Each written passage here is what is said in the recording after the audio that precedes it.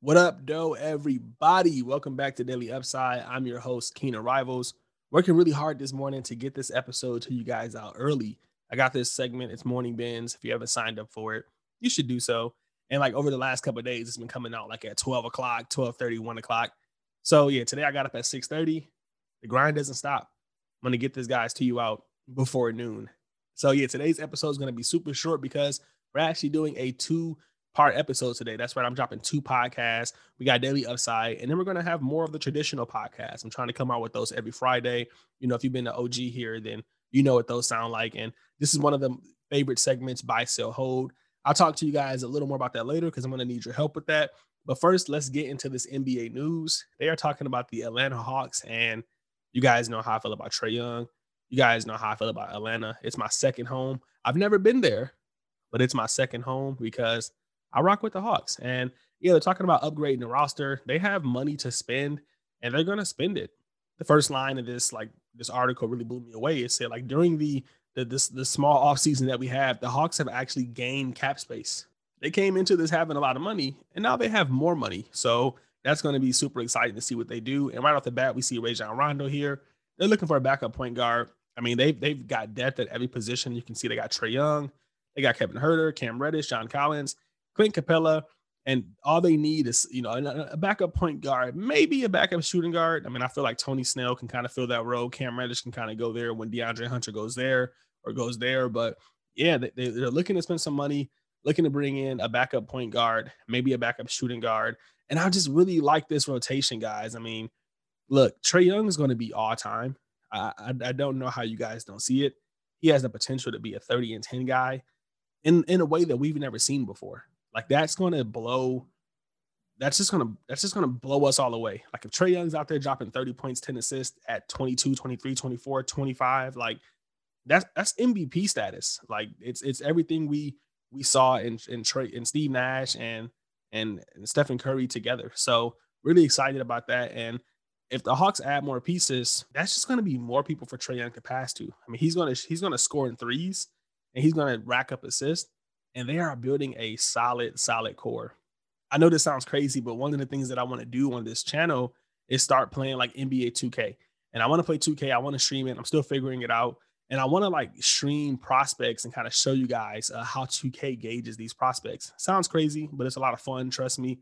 And anyway, I've kind of played around with it. And every year, Trae Young's MVP. He's like 38 points, 10 assists. Obviously, these are video game numbers, but it kind of shows you when you put his numbers in a system and his style of play and what he can do compared to everybody else, it's kind of hard not to pick him. And I know you guys are going to come for me. Like Trae Young's never going to be an MVP. He can't play defense. You're crazy. Look, I get it. Maybe I'm a little biased. I'm just telling you guys how I feel. But yeah, that's kind of what today's episode about. It's about Trae Young because he has been on a tear lately. His cards have been going insane. And I think they're going to keep going up. I really do. So let's get into some NBA auctions. We see here yesterday, his Revolution Galactic ended. I had no idea this auction was even live. We were talking about Revolution yesterday. We were talking about Galactic. And this is why I think a Revolution is going to be a really, really good set because it has that Galactic card. I mean, this one went for $8,000. That's a new all-time high. I think I lost the BGS 9.5 Galactic of Trae Young for like 3,500. Kind of bummed out about that now because obviously they're worth some money. But yeah, I think this is going to trickle down to his base card, to his cubic, his fractal, all those different parallels. And I don't know if you guys know, but every Revolution card has like its own little print. So every parallel has its own like little background, and that just adds another layer of fun to buying these. So I think that's going to be something that people are going to look at. $8,000, I believe that's a new high for Trae's Galactic. He's just hitting new highs across the board. Another card ended here, and that was his Panini Contenders Red. This one's obviously a really nice looking card, kind of matches his jersey. I told you guys Contenders was going to be huge. I mean, it's on card auto, beautiful set, condition sensitive, super limited, and yeah, this one went for $3,338. I think long term that's going to be a steal. I mean, that's right up. That's not even like his Prism Red. His Prism Red like doubles that. So I think that these are going to continue to trend upwards. And whoever got this card early, number 2149, is probably going to be happy with this pickup, even though this card has doubled in price over the last month. they're probably still going to be happy with this pickup. So yeah, those are kind of like the two cards that are, kind of doubled in price. And this one here is just insane. I mean, I guess it's also doubled in price, but that's his National Treasures. I don't know what's going on with Trae Young, but people are really high on him just out of nowhere. Just Trae Young is just going crazy. $45,000. His National Treasures was going for like 15, 20,000. I'm not going to lie. It was a card that was on my radar. I kind of bought some lower end, high end cards, if that makes sense, in hopes to flip them to eventually get to the National Treasures. But that's probably not going to happen now. I'm not going to be able to afford this card. I might have to do like a GoFundMe. Let me know if you guys are down with that. I really want this card. But yeah, 45,000 is a new high. I think it went for like 28 or 29 prior to that. I know some went for like 22. And then the BGS 9s are going for like 15, 17, 20,000. So, I mean, insane amount of money, guys. I think it's going to keep going up. I really do. These modern cards, like people love them. You can get a Kyrie National Treasures for like $5,000. Granted, it's numbered to 199. Granted, it's a horizontal card. But Trae Young's 45,000. He is up there with the elite players, and rightfully so. He's elite. So let me know what you guys think about this auction. I think it's insane, but again, only 99 of these made. Only a few are going to grade Gem Mint. And have you guys noticed, even though there's like this whole BGS scandal going on, which sucks, but it happens everywhere.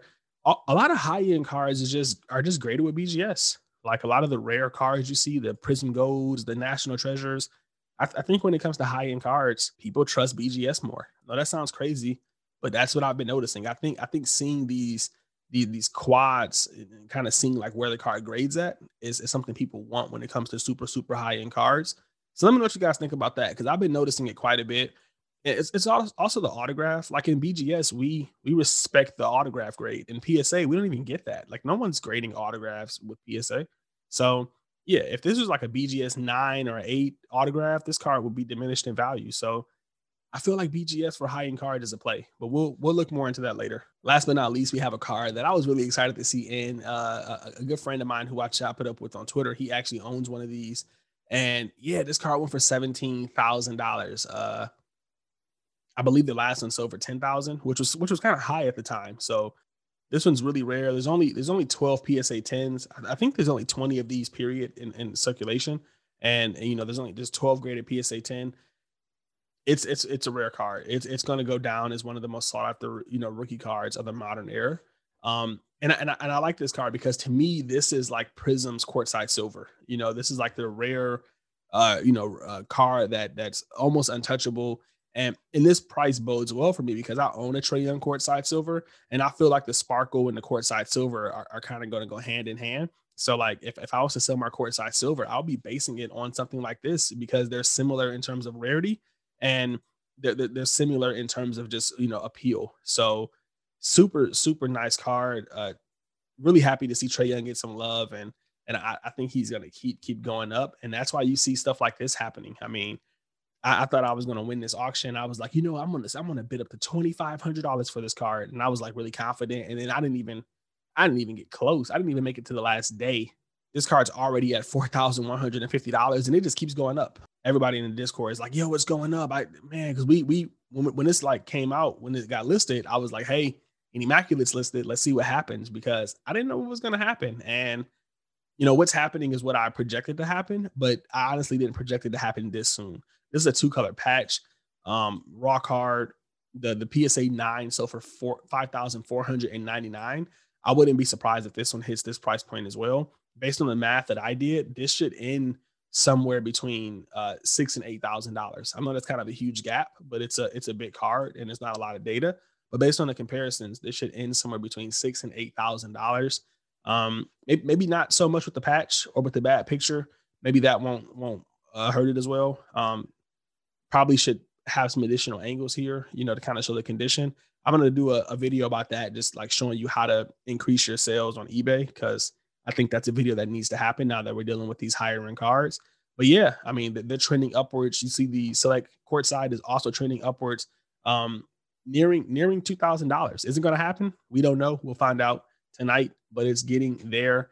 And look, this is the time to start looking at Trae Young cards. Yes, they're at an all-time high for a lot of them. But if you believe in Trae Young, if you think Trae Young is like a 30-10 guy, these prices are nothing. You know what I mean? If you believe that. So right now, you're going to start seeing a lot of high-end Trae Young cards get listed. You're going to start seeing Prism Red. You're going to probably start seeing just all kinds of crazy cards that are super limited. I mean, people are going to try to cash out and get their money.